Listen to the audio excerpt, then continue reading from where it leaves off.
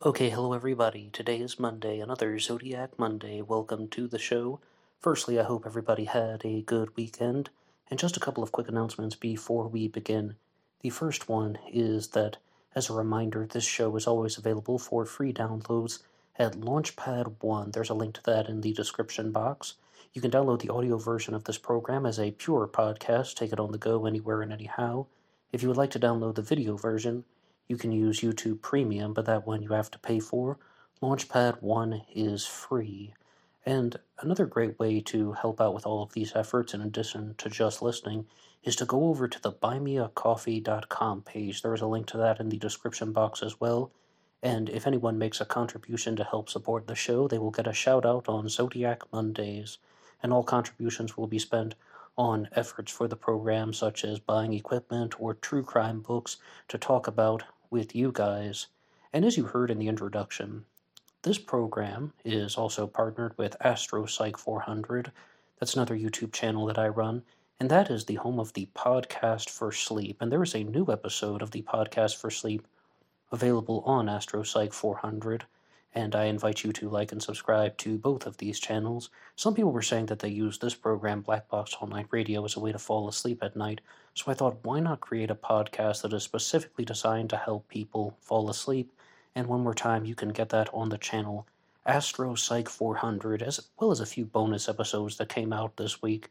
And the reason for that was I did an episode on Black Box All Night Radio just talking about Astropsych 400, saying that the podcast for sleep has come back, and it only took about 5 minutes to record, and I was like, all right, I'm going to do a couple more of those. But as far as Astropsych is going, the podcast for sleep should mostly just be the only episode that will be coming out on that channel regularly, and that is usually released on the weekends. One more time, Astropsych 400. And as far as announcements about this channel are concerned, I have started a new book discussion on Wrecking Crew by John Farrock, which is about the case of Stephen Avery, made famous by the Netflix docuseries Making a Murderer, which talks about the 2005 murder of Teresa Halbach. And I did several episodes this spring about Stephen Avery, as well as someone who was implicated in these crimes as well, his nephew Brendan Dassey. And I was provided a copy of the book Wrecking Crew by Jerome, who is a very big supporter of this show in many different ways, and I thank him greatly. And I started a multi-part book discussion that will be coming out on Fridays for the Anything Goes segments. And I do apologize to you guys because normally I try to do Black Box Online Radio 3 times a week. Over the past 2 weeks, I've been more or less all over the map, literally, and I wasn't able to put out the Wednesday programs. Recently on Wednesdays, I've been doing a show about the Long Island serial killer, and this Wednesday will be the conclusion of that series for the time being. I'm sure I'll get back to that material in the near future.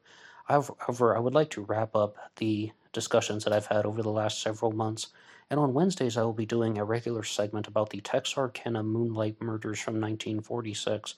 So if you have not subscribed to this channel yet, there are a lot of true crime discussions that will be happening, talking about the Zodiac killer, the Long Island serial killer, the Moonlight Murders, as well as Making a Murderer and Stephen Avery. A lot of ideas will be shared and doing some book discussions. So I invite you guys to participate in the comments section as well. If you have anything to say at all about any of the cases, feel free to write in. And most people who listen to this program, I see what you guys say.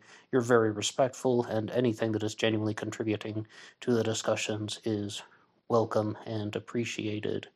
So to begin with some of the Zodiac killer news, there is a new video out on the channel True Crime Oracle, one which I had never heard of before, and I saw that some people were sharing this one that openly called out Tom Voigt of ZodiacKiller.com to answer questions about the Zodiac Killer's DNA.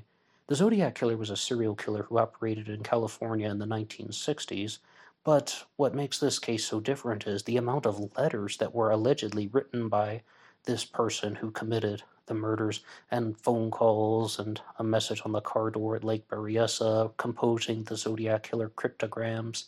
So what really is the status of the DNA? Because back in 1969 and 1970, DNA was not really a thing, so people would not have known that they were going to be leaving DNA behind, and DNA heavily, heavily contributed to catching the Golden State Killer, Joseph D'Angelo, who is currently in prison now at the time of this recording. But what is the real status of the Zodiac DNA, and was this person who called out Tom Voigt in the right or in the wrong? Normally, I think that it's perfectly fine to call out somebody by name, as we said in a previous episode, if you provide reasons, which they did. However, I was only disappointed with the fact that I think a lot of the material and the questions and the entire premise of their video has mostly been explored here on Black Box All 9 Radio. Do they have the Zodiac Killer's DNA? Unsure. I mean, I've talked about it for perhaps more than an hour of the last 3 Zodiac Killer news reports. Yes, DNA has been extracted from Zodiac correspondences. And does any of it belong to the killer?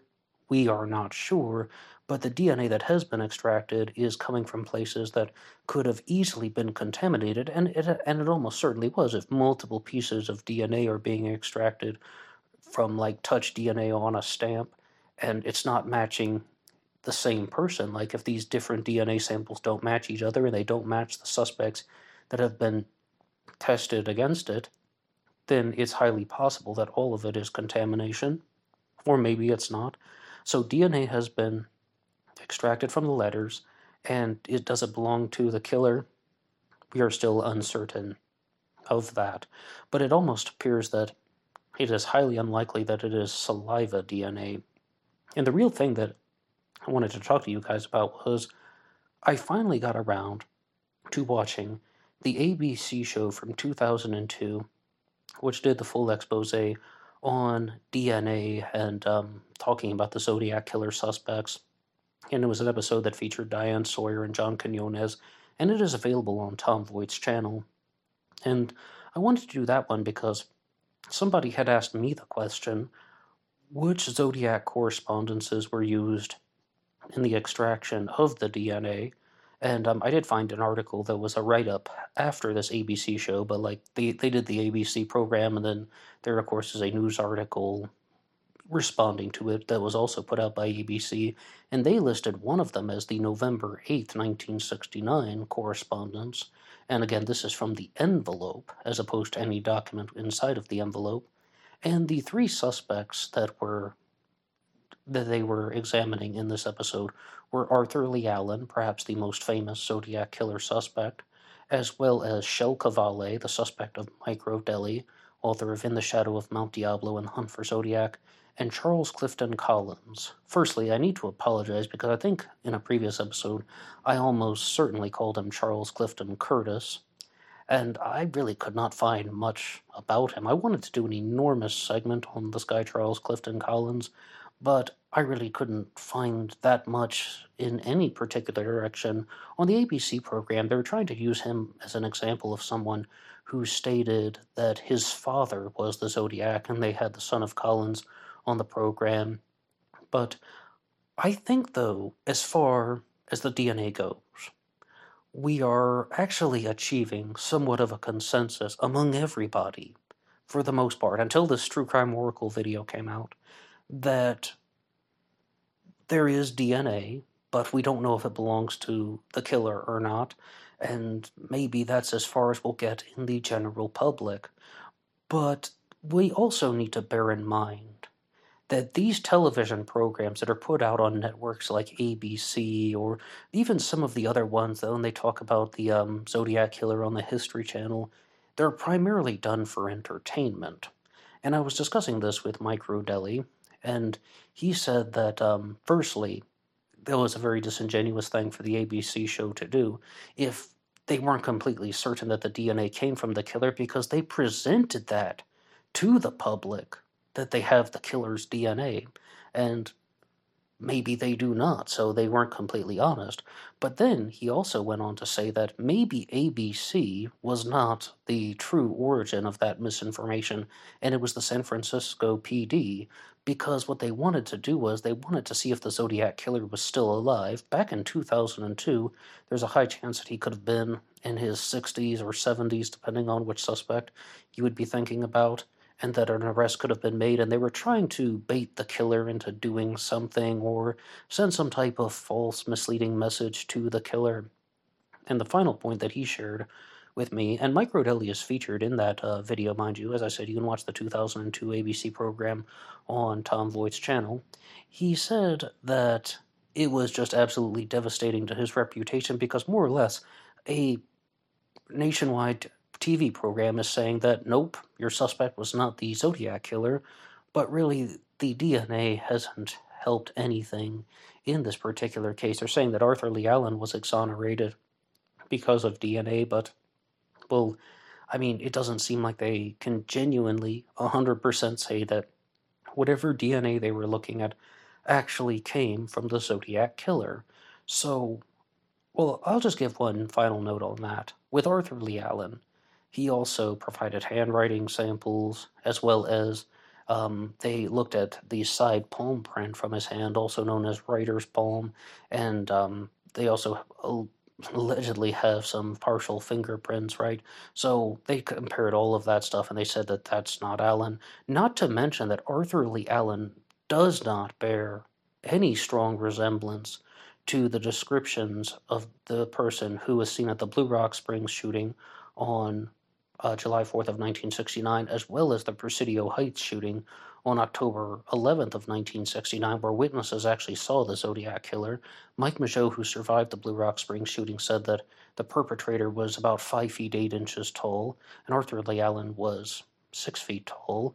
But then you have the Presidio Heights shooting of the person who has a much more triangular face, for lack of a better term, and Arthur Lee Allen is a very moon-faced individual. Now, all Mike Mageau said after the Blue Rock Springs shooting, as I recall from the police reports, was that he could not see any details of the killer's face, and yes, killer, because he killed Darlene Ferrin, but he could say that his face was really big. Yes, Arthur Lee Allen has a big face, but, I mean, somebody just openly asked this question, how on earth is... if Arthur Lee Allen is the Zodiac, how on earth? Because how can he be 5'8" and 6 feet tall at the same time? And that is a major discrepancy that is found just in the Zodiac examinations, because the Lake Berryessa stabber, the person who attacked Brian Hartnell and Cecilia Shepard after the Blue Rock Springs shooting, was estimated to have been 6 feet tall. So you have Mike Mageau saying this guy's 5'8", very beefy but not fat, and he can't make out any details, but he's a Caucasian male. And then you have the Lake Berryessa stabber, who is 6 feet tall, wearing a black costume. And then you have the Presidio Heights shooter, who is estimated to have been 5'8" by the Robbins kids. And he, of course, is the person that you're seeing in those composite sketches. So one possibility is that just some of the witnesses are mistaken. One possibility is that there were multiple killers and that the same person who committed the shootings did not do the Lake Berryessa stabbing. And then, as other people have pointed out very easily, the Lake Berryessa stabber, who was estimated to have been 6 feet tall, was wearing the hooded costume, and Playtime was actually the one who said this in the comments section, that the hooded costume could have added 3 inches of height alone, because, I mean, that black hood could have gone up at least 3 inches above the person's actual head, plus wearing shoes, standing on uneven ground. That's how the person was estimated to have been 6 feet tall. You guys can weigh in the comment section down below and think about anything that you would like to say. Now, I was really trying to find some more things about Charles Clifton Collins, because he is a Zodiac killer suspect whom I haven't really discussed before on the channel, and instead I found an article on ZodiacKillerFacts.com that was talking all about people who are accusing their father of being the Zodiac killer, and it is called Zodiac Daddy Issues. One more time, ZodiacKillerFacts.com. I hope Michael Butterfield doesn't mind if I read this article off in its entirety, but I think he's getting a little bit of advertising, so we'll call that a fair trade-off. But it says, more than 20 years ago, the publication of the sensational and largely fictional book Zodiac inspired a legion of amateur sleuths who claimed that they had identified the Zodiac, holding press conferences, peddling books, accusing suspects, and telling tall tales. things really have changed since then. Actually, nothing has changed at all. Yeah, I even got ahead of myself. I was about to say things have changed since then. No, they haven't. But yes, nothing has changed at all.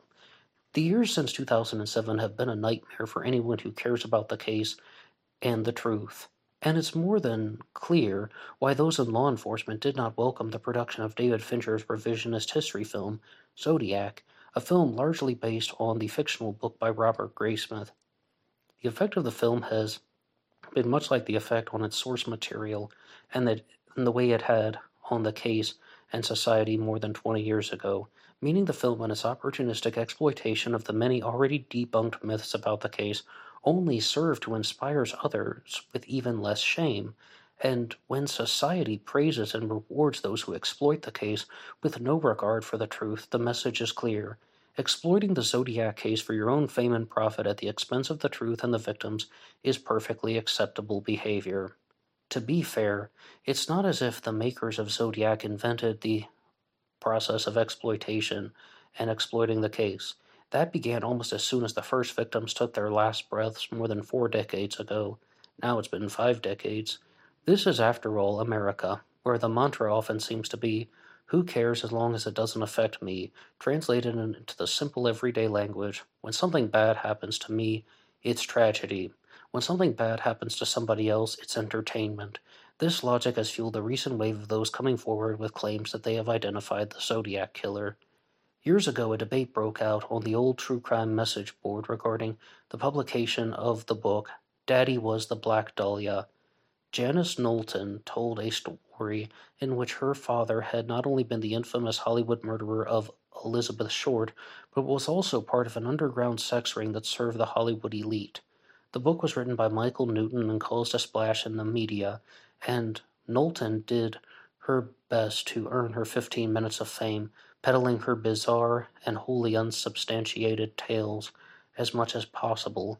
Her campaign led to the message boards where she and Newton defended the book against the crowd of skeptics, who viewed their efforts as little more than a shameless opportunity that only further muddied the story of the Black Dahlia killing. As one who had read the book and studied the claims by the author and Knowlton, I raised the questions regarding the veracity of the claims as well as the motives behind the book. In my opinion, it was clear that Knowlton was mentally ill and that Newton was morally corrupt and eager to exploit the woman for whatever she was worth with little regard for her emotional well-being. In short, it was a quick buck, but Newton did his best to justify his work and boost the sagging credibility of his co-author. No matter how bizarre or unsubstantiated her claims may have been, everyone seemed happy to ignore the obvious reality as long as Knowlton didn't start accusing little green men from Mars. My exchanges with both characters left me convinced that the entire episode was a sad commentary on the world. The whole book was a total crapola, and Knowlton had no credibility whatsoever. But that kind of talk just interfered with the business of selling books and making money. Who wants to stop and admit that the whole story is pure nonsense when there are talk shows to do, books to sign, and contracts in the works, movie rights to sell? Crapola sells, and people who sell crapola are not interested in selling substance. And the first introduction here is I would refer to something that I was discussing with the Zodiac Manson connection, and it involves an interview that I heard with the former Manson family member Red, when she simply stated that no one wants to hear that something isn't true. When people are hearing all these wild stories about the Manson family, or in this case, the Black Dahlia or the Zodiac Killer, this is one point that I do agree with. No one wants to hear that something isn't true, and I think that there is this certain desire among people that really is in the gray area, where they just simply want to know what this person is saying, no matter how wild. I've talked about it a million times on Black Box Online Radio when I've talked about far out Zodiac killer theories from people who have somewhat questionable credibility. And even though I always try to defend it by saying, well, you're giving everybody a chance, and it's an unsolved case, so we don't actually know, and who am I to deny this person the opportunity to talk about their Zodiac killer theory no matter what?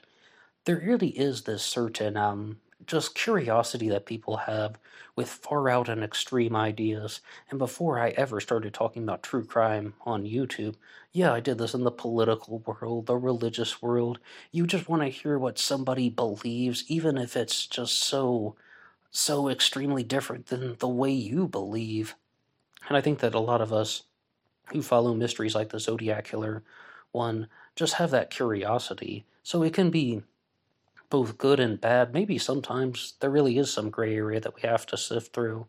But back to the article about the Black Dahlia book. After Knowlton faded from the spotlight, no one stopped to care about how she had been affected by the entire episode. The media machine chewed her up and spit her out on cue, and when she was no longer profitable, she disappeared. But then she died in an apparent suicide. Knowlton once again became marketable, and on cue, the media returned to milk the most out of her breakdown and demise. Today, the Janice Knowlton saga is just a sad footnote in the never-ending spectacle that is the Black Dahlia story. This legendary murder case has also fallen victim to the distortions of Hollywood many times over, including director Brian De Palma's fictional film. Now others have come forward to accuse their own dead fathers of the crime, and the media machine gobbles them up and marches mindlessly forward in search of more mentally ill attention seekers or morally challenged morons to consume. Now, I would like to say something in defense of the filmmakers, whether you're talking about that movie, about the Black Dahlia, or even the David Fincher Zodiac film, which Michael Butterfield was talking about at the beginning of this article.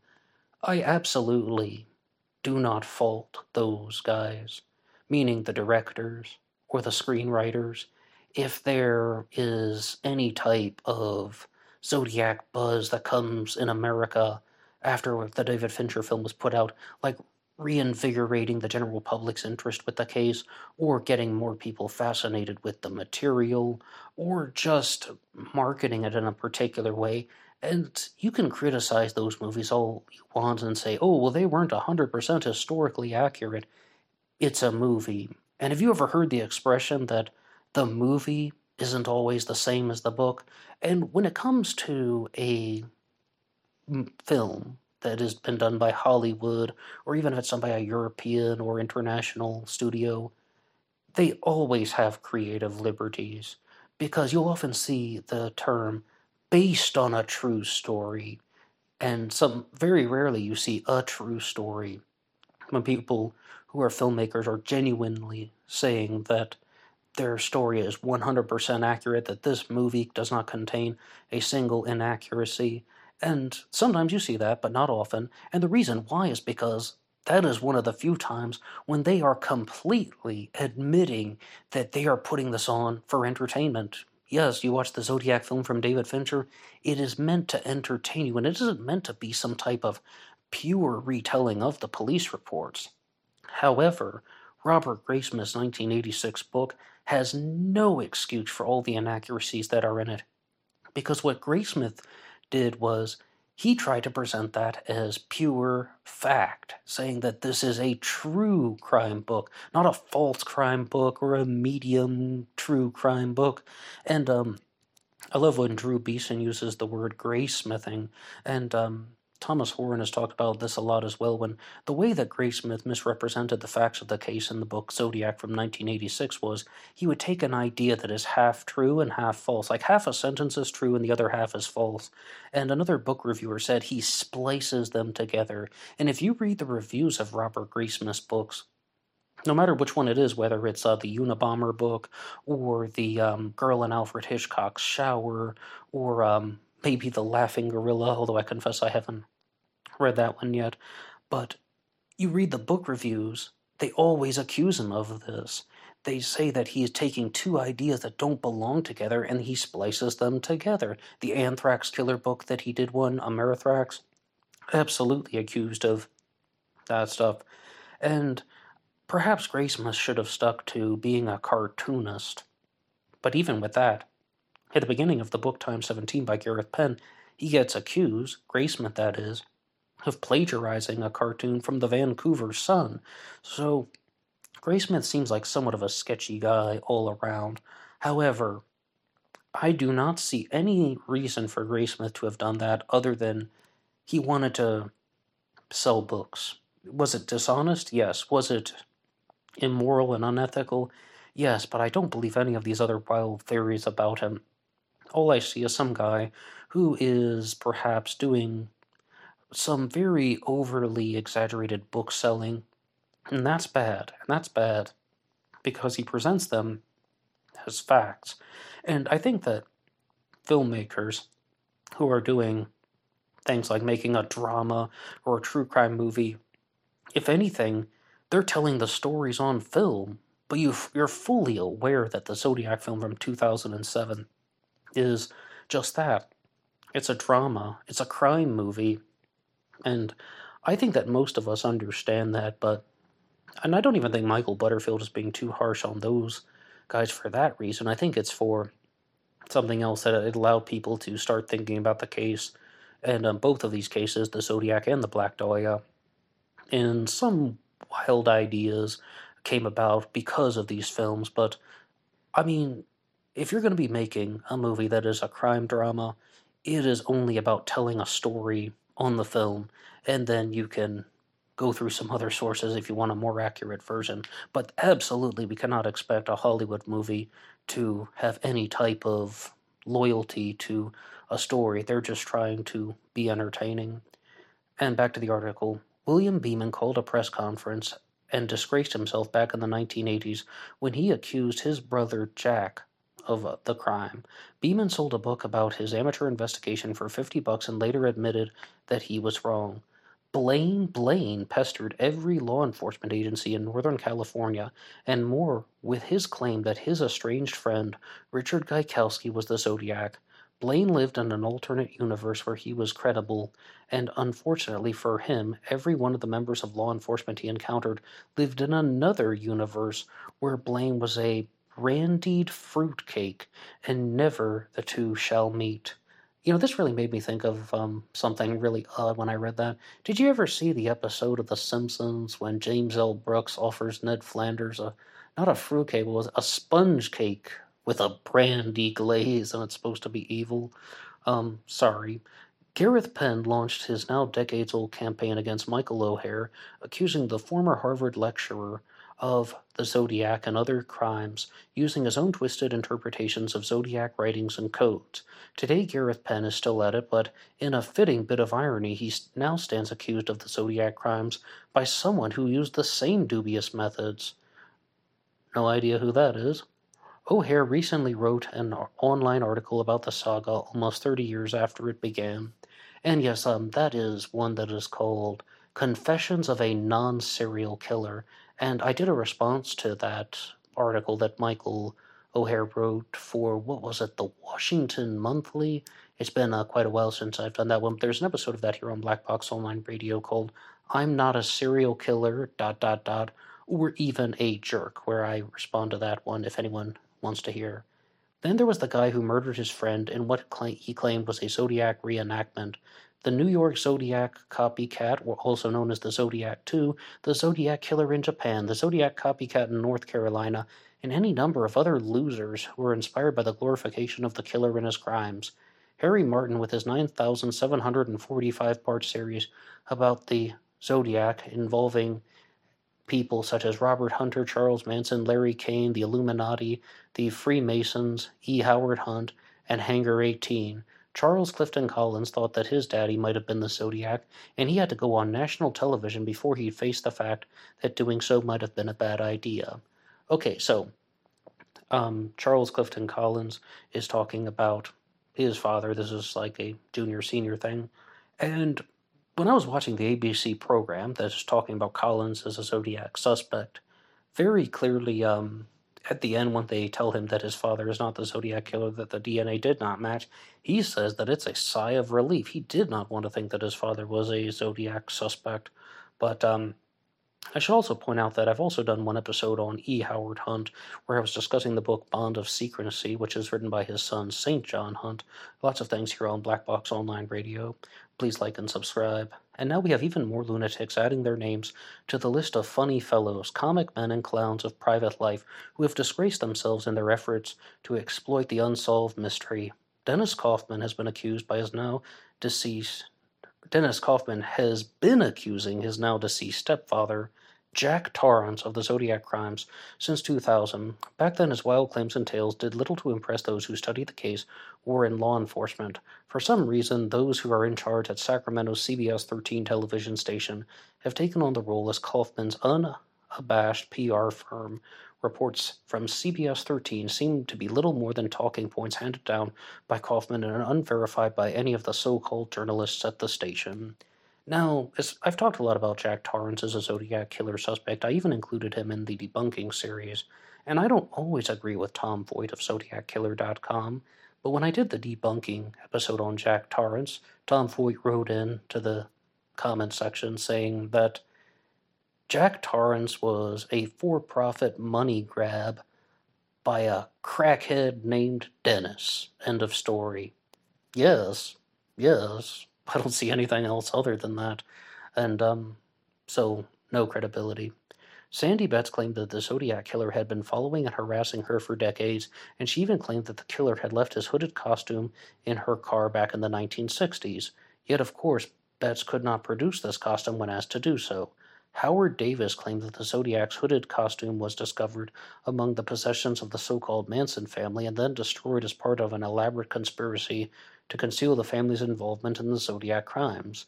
Howard Davis claimed that his ex-district attorney brother-in-law told him about the nefarious plot. Apparently the source was mistaken. More than 3 decades later, Dennis Kaufman discovered the Zodiac's hood in an old piece of stereo equipment among his stepfather's possessions. After he failed to convince the authorities that he had identified the Zodiac as Richard Gaikowski, Blaine produced a scan of a book which bore the signature of Paul Stine. According to Blaine, the book was found among Gaikowski's possessions. Of course, Blaine claims he no longer has the actual book. Deborah Perez produced a pair of glasses which she claimed belonged to her stepfather and that they had been taken from the Zodiac victim Paul Stine. Despite what can only be ascribed as an undeniable lack of credibility, each of these theorists and accusers still manage to convince others that their claims have merit, and these converts then work to endorse and promote and protect the theorists. Deborah Perez garnered the assistance of a disbarred attorney who once worked for the infamous lawyer Melvin Belli. Perez's PR machine called a press conference and spoke of a film in the works. Previously, Perez had approached true crime writer William C. Phelps. Wait a second, is that guy's real name? I thought his name was M. William Phelps. Well, William Phelps. With her story, in the hope that the author might embrace her tale as a potentially profitable endeavor. Phelps later wrote that he believed Perez and her story was credible, until she also claimed that she was the illegitimate daughter of JFK. Well, the suspect of Deborah Perez is named Guy Ward Hendrickson, and he was born in 1915. I have an episode about him here on this channel. There's also an episode about him on the Zodiac Killer channel, which I also contribute a lot over there. Then the Zodiac Killer channel has recently released the podcast Serial Killer Z to A. The first season is talking all about the Zodiac. But in regards to Deborah Perez and her suspect, Guy Ward Hendrickson, I recall, I think the guy's name is M. William Phelps, actually, writing something that he doesn't believe Deborah Perez's story, but he recognizes that she was a genuine believer in it, because the family of Deborah Perez was very clear. They said that she's just making this up, she's doing this for money, and M. William Phelps responded by saying that, oh no, she believes this stuff, she's just mistaken. An interesting contribution about the Zodiac Killer evidence was that Tom Voigt wrote something into the Zodiac Killer news report last week in the comments section when someone was talking about the Zodiac Killer stealing Paul Stine's glasses. As you see, Deborah Perez has also made the same claim that the Zodiac stole Paul Stine's glasses and kept them as one of the additional trophies. Paul Stine was the taxi driver that was murdered on October 11th of 1969, and a piece of his bloody shirt was stolen, as well as his car keys and wallet, and Now some people think that Paul Stine's glasses were stolen and that the Zodiac didn't regularly wear glasses. The reason why you see the glasses in the composite sketch of the Zodiac is because he stole the glasses off of Paul Stine and put them on and walked away. So it's like a Clark Kent style disguise.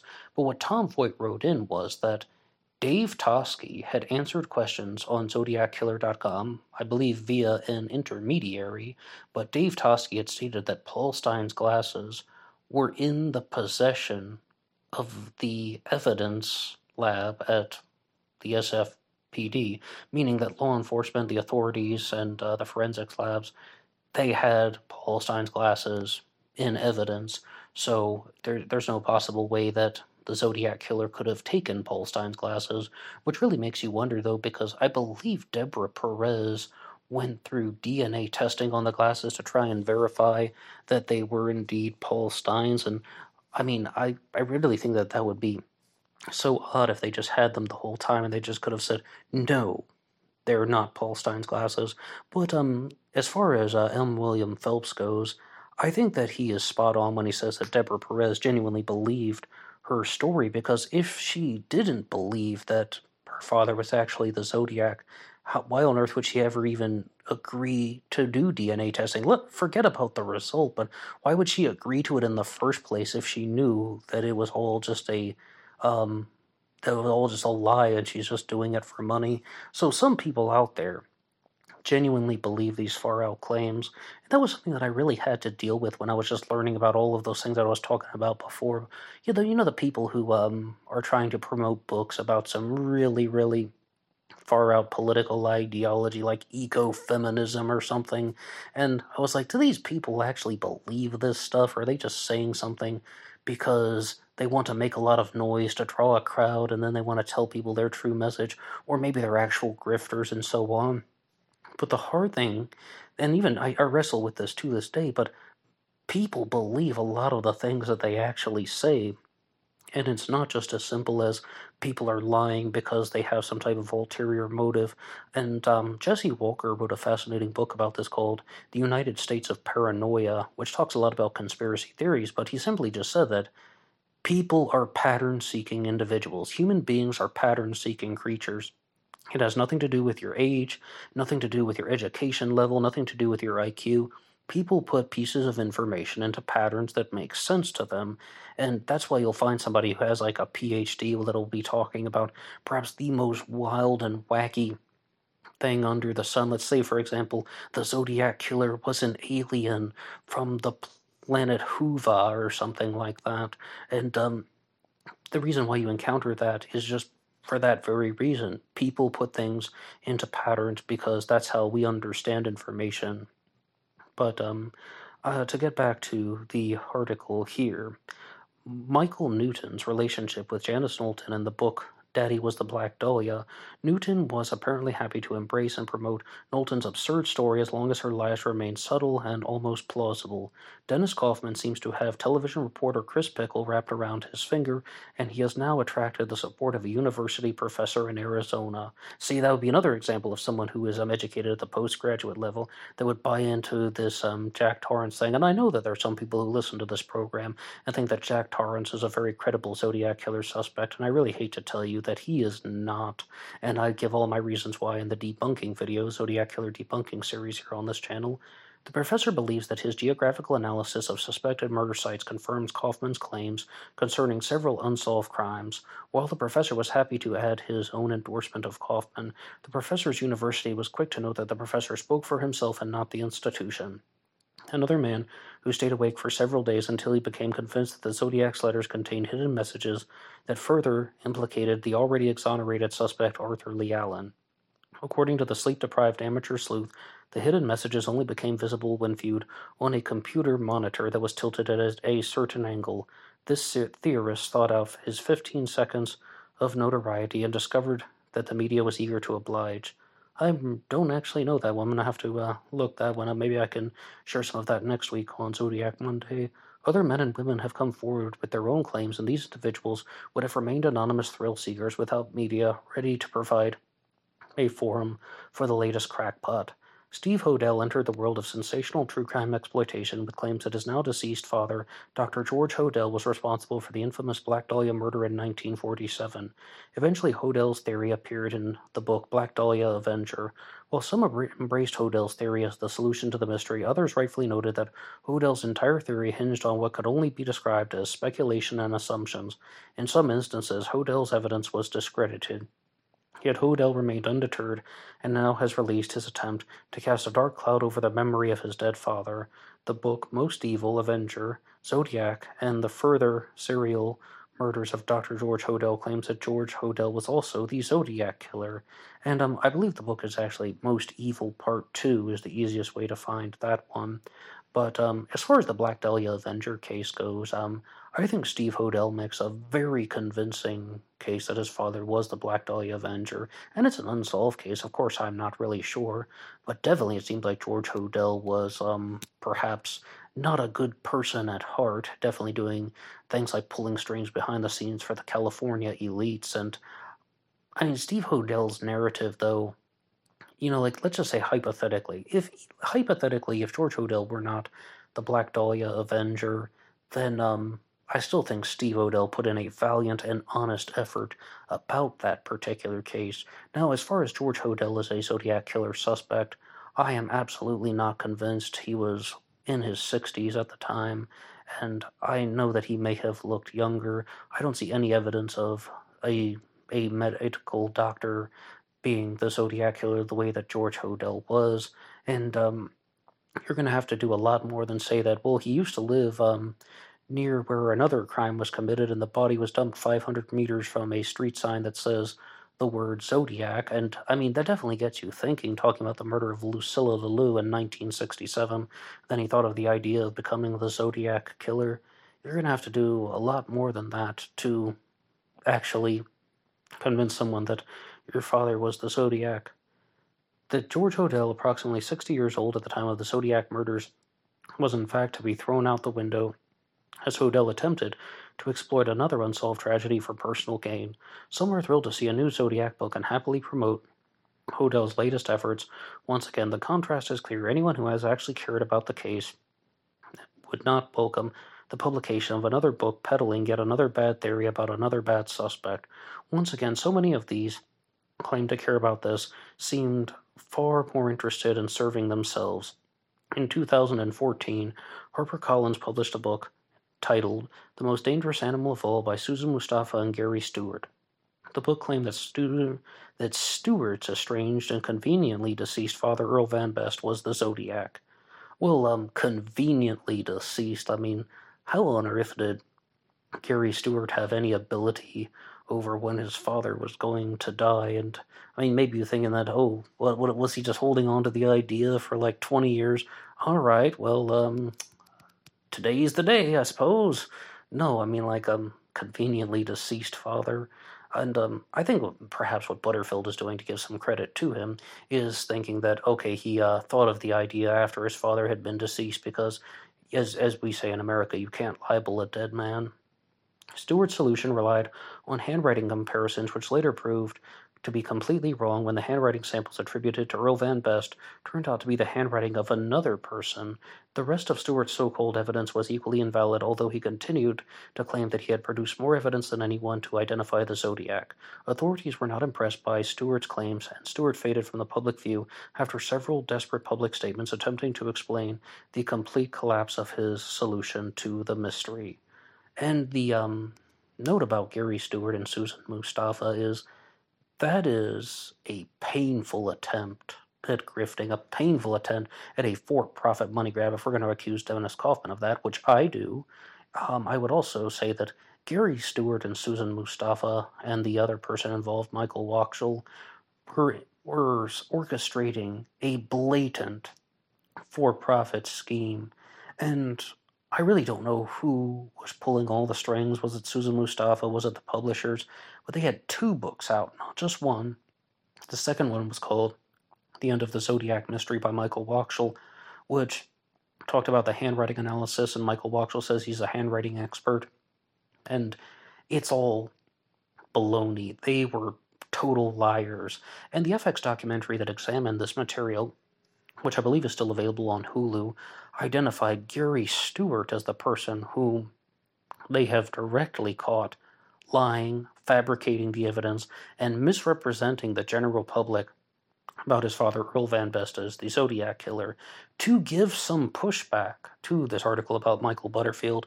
Okay, the handwriting didn't belong to Earl Van Best. The handwriting on the marriage certificate that they tried to say was the Zodiac's handwriting, sure, that I don't dispute. But I think that Earl Van Best as a Zodiac Killer suspect had the brain for it, and they composed a narrative that, while he calls all of this evidence here is desperate attempts, and the so-called evidence was equally invalid, and yes, okay, I mean, but I believe that they created somewhat of a solid psychological profile, just so I'm not being completely nasty to them. They talk about how Earl Van Best was someone who was extremely self-educated. I think that he was a pure Machiavellian, someone who just thought that he was more intelligent than the rest of society, so he didn't have to follow the rules of said society, and he could just weave his own ways around them, and that he could just do whatever he wanted, and he would break the law and have some type of narcissistic justification for it, the way that the Zodiac Killer would do that, and then write in these taunting phone calls. Absolutely, 100%, I do not believe that Earl Van Best was the Zodiac Killer, but he was someone who was of above average intelligence, but used all of his intelligence for destructive reasons. He had a terrible relationship with his mother, not the best relationship with his father either, however. That is a little bit more about underappreciation as opposed to being ashamed of all of his mother's promiscuity and so on. If those details in the book, The Most Dangerous Animal of All, are even true. But I mean, I just want to say something nice about Gary Stewart once in my life.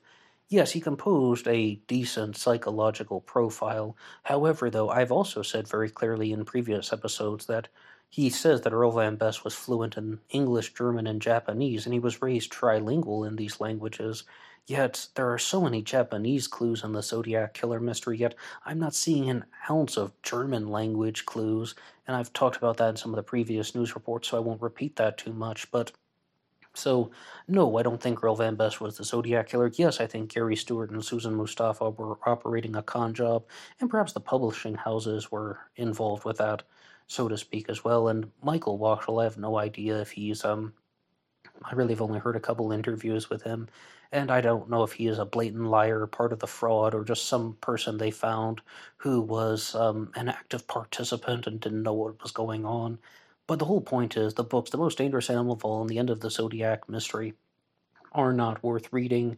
And someone said that it has been uploaded to YouTube. Sure, if you want to read it for free, go for it. It's just, when I say not worth reading, I just mean it's not worth spending your money on. And you can also hear an 8-part book discussion about that here on this channel, Black Box All Night Radio. I also have numerous episodes about Earl Van Best. They're called the Gary Stewart Theory, Michael Wachtel's Theory, and the Earl Van Best Q&A session. And the final part of the article here is, while the men and women of law enforcement work to catch the killer, the media and the public, and most notably the theorists, blame the investigators and cling to pet theories and suspects, innocent men stand accused by crackpots, armed with little more than a 3-ring binder filled of contrived coincidences, strange speculation, and nonsense. And that is the conclusion of this article. One more time, if anybody would like the full version, you can get it at ZodiacKillerFacts.com. It is called Zodiac Daddy Issues. And thank you to Michael Butterfield for that, and I hope everybody will at least visit his site once today, because he provided all that source material. So, what do you think about that? People who are accusing their fathers of being the Zodiac, or a lot of these cases are stepfathers and adoptive fathers, such as Dennis Kaufman's stepfather, Jack Torrance. Jack Torrance was a different guy. Jack Torrance was Jack Nicholson's character in The Shining, right? This is Jack Torrance with a different vowel sound. And Guy Ward Hendrickson was not the biological father of Deborah Perez. He was her adoptive father. I mean, you can call him a stepfather, but he formally adopted her. She was originally born in Mexico, hence the name Perez. So, if there are so many suspects that I talked about in there, and Guy Ward Hendrickson, Earl Van Best, Jack Torrance, George Hill Hodel. I'm sure there's something that you're thinking about a few of them. But I would like to switch gears now as far as talking about some skepticism. Let's talk about some different types of theories out there. And I've been corresponding with somebody whom I'll simply call by his first name, Bill, who has talked about a rather different Zodiac killer theory on the notion of giving everybody a chance. Perhaps I'll do a larger segment on Bill's theory, but he had a rather different one because he has a Zodiac killer suspect whom I won't reveal yet. But the interesting part that I will reveal is that he believes that the reason why the Zodiac killer stopped committing crimes was because he was murdered in 1974. And you might be thinking, well, there are Zodiac killer letters that were written in 1974, right? So what exactly is going on? Well, Bill believes that the Zodiac killer's 1974 exorcist letter was authentic. Then his suspect was murdered. And this man's daughter started writing the letters and wrote several Zodiac correspondences, particularly the SLA letter and the Count Marco letter, which I'll be discussing right now. And firstly, I have never done a very large segment on the Count Marco letter, so I thought that this was a good opportunity. And perhaps I will do a bigger segment on Bill's theory involving these multiple participants, so to speak, next week.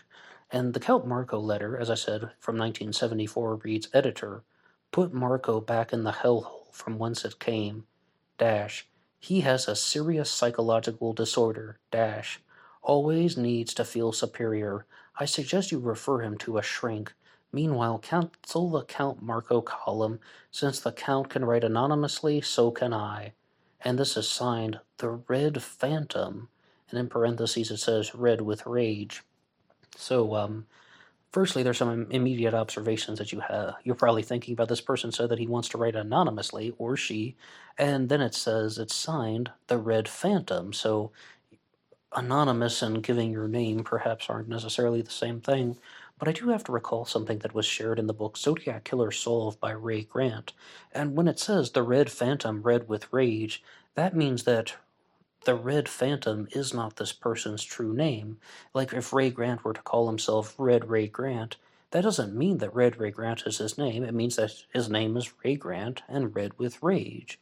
So the Zodiac, or the person who wrote this letter, could be calling themselves the Phantom.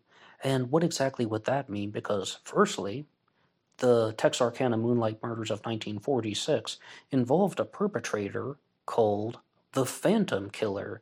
Now, was this giving a direct homage to the Phantom Killer? Possibly. The Phantom Killer was a serial killer who targeted lovers' lanes, attacking men and women in cars the way the Zodiac did. The Phantom Killer wore a hood the way that the Zodiac Killer did. Very, very big similarities. The Zodiac Killer operated in the fall and the summer, the Phantom Killer operated in the winter and the spring, and both of them committed all of their crimes within a 12-month cycle. The Phantom Killer, as I said, will be doing a larger series, but he only operated over a very short time frame from February to May of 1946. I mean, okay, so you have February, March, April, and May, but the bulk of the activity happens from the end of February to the beginning of May, so it's really within 2 months, and then there are some days left over in February and May. So it's even a smaller time frame than that of the Zodiac Killer, and rather on par with that of Jack the Ripper, because Jack the Ripper committed his crimes within a very small time frame as well. That was August 31st to November 9th of 1888. And I would like to go to an article, though, about the Count Marco letter, also known as the Red Phantom letter, called Red with Rage from ZodiacCiphers.com. Big thank you to Richard Grinnell. And it says, when we consider the identity of the author of the July 8th, 1974 Red Phantom letter, we have to consider the person they are addressing. And what do they stand for? The letter states, Editor, put Marco back in the hellhole from whence it came. He has a serious psychological disorder. He always needs to feel superior. I suggest you refer him to a shrink. Meanwhile, cancel the Count Marco column. Since the Count can write anonymously, so can I, the Red Phantom, red with rage. The obituary of Mark H. Spinelli began with Mark H. Spinelli, better known as Count Marco, a columnist who gave outrageous advice to women for 15 years. As Count Marco, Mr. Spinelli was a star performer in a circulation war in the 1960s. The Chronicle and the other Bay Area newspapers participated in it. At the height of his fame, he wrote his daily column. Oh, he wrote his column and appeared on a daily television show, wrote 3 books, won prizes, and developed a huge audience that was either amused or appalled by his words. And that was from SF Gate. Most people were dissatisfied with his newspaper column, and they were disgruntled women appalled with his views. They deemed him to be a male chauvinist and a sexist. So a good case can be argued that the author of The Red Phantom was likely a woman fighting for women's rights. Well, that will give something to Bill's theory there that the SLA letter and the Red Phantom letter were written by a woman, upset by his perceived superiority complex. On the flip side, it could be that the Zodiac killer angered by the columnist for putting down women, despite the fact that he had no problem murdering them. Well, also, some people just might think that the Zodiac was doing that because he thought the guy was annoying. And that was one thing about the Zodiac killer in the correspondence is he rarely held back anything that he was thinking, and you really would have to wonder why would he would target somebody who was so irrelevant. And a lot of people have thought about this, that there is a female participant, though, in the Zodiac Killer mystery. I just mentioned Ray Grant, and he identifies a female participant who was involved in the planning process named Berta Margulies. And I've even brought up that other YouTuber named Aphrodite who just had his solid theory that there are 2 minds involved, a male mind and a female mind. Another example of this would be Don and Betty Hardin. Don Hardin was the person who cracked the first Zodiac Killer cipher, the 408 cipher. The one that says, I like killing people because it's so much fun. It's even more fun than hunting wild game in the forest because man is the most dangerous animal of all. Cracked by Don and Betty Hardin, and Don Hardin goes on to become a Zodiac Killer suspect, and they think that him and his wife were involved. With all that, I absolutely do not believe that either, and I included Don Hardin in the debunking series. But it's been widely discussed, let's just say that. His book, Beauty and the Beast, was littered with such distasteful comments toward women such as, someone once asked me, do you really believe a husband should beat his wife? And I answered, yes, most emphatically. There are times when she should not only be beaten, but kicked when she's down. Dry humor, right? Other examples can be readily found in the newspaper columns running up to the Red Phantom letter of May 8th, shown here in 10 Days of Count Marco by Zodiac researcher Michael Cole.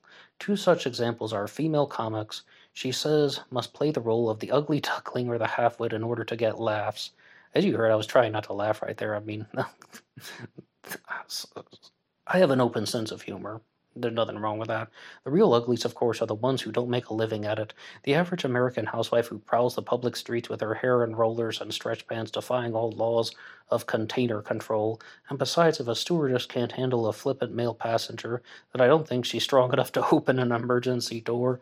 Sometimes you just have to realize that people have a different meaning, and what happens with these guys like who say stuff like that is you have to recognize that it's just satire, that people don't mean this stuff literally. They're making fun of something to prove a point, and what sometimes people use the expression tongue-in-cheek, or it's just meant to be dry humor that isn't super literal. But the problem is, though, the only people who are convinced by that explanation are ones who are already somewhat open with their humor. But I would just like to ask you guys that. What do you think about the authorship of the Count Marco letter? Do you believe that this is an authentic Zodiac correspondence? And do you think that there is any hidden meaning there about the Phantom? Now, I said that it could have come from the Texarkana Moonlight Murders of 1946, but the Phantom could also be from the comics. Now, I do a lot of online trivia, and of course, I'm familiar with The Phantom, right? Created by Lee Falk, and I used to watch the show Phantom 2040 when I was a kid. That was one of the first cartoons I ever remember watching. And when it was on Saturday mornings, like Saturday morning cartoons, and it was the very first cartoon show that would come on. We're talking either like 5:30 or 6 o'clock in the morning, because I was a night owl and an early bird. I don't think I ever did any sleeping at all as a kid. That's why I'm so weird. But I would stay up all night, and then for some reason I'd be the first person awake in the morning, and I would turn on the TV, and there would be this show, Phantom 2040, that would come on. And I didn't truly understand the plot because I was like 6 years old. But yes, very famous, costumed comic character brought to life in the cartoons. But the reason why I mentioned the trivia boards was I was just playing the game once, and one question was, who was the first comic book character, superhero to wear a costume?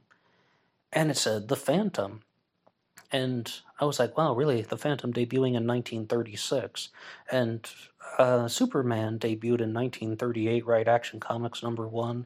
Now, don't quote me on this one, but I believe Batman debuted in 1939. I mean, as a comic book character, and he was given his own comic book in 1940 under the name Batman. Now, some of you guys out there are probably just about to like have your heads explode because you guys know this stuff way better than I do. And if there's one thing that people are sensitive about, it is comic books. I love talking about comic books, but I do not love talking about comic books with people who love talking about comic books because they will just explode over the smallest detail because they're so passionate about it. Yeah, I get it, but not everything is a competition. The whole point is that's another famous example of somebody called the Phantom who was around in the decades prior to the Zodiac Killer mystery, and the Zodiac Killer talks a lot about comic books. If I had to make a decision now, I would say the Red Phantom letter is not authentic, but what do you think about that? And you can also weigh in on this part here about the Zodiac Killer talking in the voice of a woman. Do you think that the Red Phantom letter was written by a woman? And the final thing that I will leave you guys with for the Zodiac Killer news report is something that was shared with me by Drew Beeson, who found this online, saying that some guy on Reddit found this, and it says from August 11th of 1969 that there was a sniper attack at Lake Berryessa. Remember, the Lake Berryessa stabbing occurred on October. Oh my goodness. The Lake Berryessa stabbing occurred on September 27th of 1969. Please excuse me for that. September 27th, and this is August 11th. Sniper at Berryessa reported. Sheriff's deputies, highway patrolmen, and fish and game wardens were unsuccessful in apprehending reported snipers in the Lake Berryessa area Sunday afternoon. Law enforcement officers received several reports that a person was shooting at bathers along the beach on the lakeshore in the late afternoon. The sniper was traveling in a 1963 model car. Witnesses reported when last seen he was headed toward the Monticello Dam. However, a thorough search of the area failed to turn up the alleged sniper or the vehicle, officers said. Now, what do you make of that? August 11th, this is more than a month before the Lake Berryessa stabbing, and a lot of people point out that the Zodiac Killer operated in July of 1969, September of 1969, but not August. And why on earth is that? Well, is it possible at all that the Zodiac attempted a crime on August 11th of 1969 and was just unsuccessful? That the Zodiac was trying to do something different, missed the shots, and then in September decided to stab the victims because he knew he wouldn't miss? Not to mention attacking Paul Stine in the taxicab on October 11th of 1969, also in a way in which he would not miss. And I was reading the article from Michael Butterfield in Zodiac Killer Facts earlier, and he even talked about this in his post on that website, 10 Myths of the Zodiac Killer, that the Zodiac was not that good of a marksman. So says Butterfield. I mean, it's definitely some food for thought, but based on all of the vagueness around this, I can't really make a comment if it's Zodiac related or not. And it definitely seems like the Zodiac Killer could have committed crimes such as the Swindle murders in 1964, where the victims were shot at from a distance, and I personally believe in 1963 with the Domingos Edwards murders. The people, the victims, Robert Domingos and Linda Edwards, were running away from the killer, and he gunned them down, firing 26 shots with a .22 caliber gun. So I think that it's possible this could have some involvement, or this could be just an unrelated maniac. Here is the moral of this episode. There are a lot of maniacs in California. There are a lot of maniacs in America.